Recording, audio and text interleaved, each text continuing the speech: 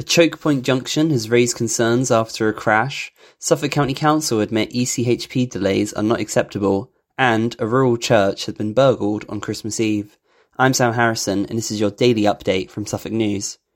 Up first, concerns have been raised over a choke point junction in Bury St Edmunds after a crash blocked a road yesterday evening. Police were called to the junction of Kings Road and Prospect Row at 7:50 p.m. last night after reports that a Vauxhall Corsa hit some bollards.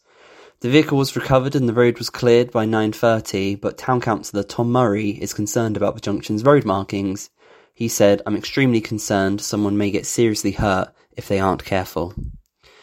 Also, Suffolk County Council have admitted that educational health and care plan delays are not acceptable. These plans identify educational, health and social needs for children with special educational needs and disabilities. Some parents have waited years for an ECHP when the government guidelines state it should take no longer than 20 weeks.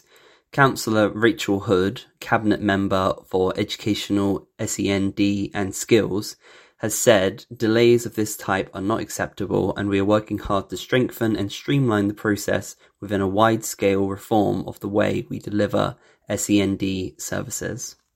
And finally, St Mary's Church in Old Newton, near Stowmarket, has been burgled on Christmas Eve.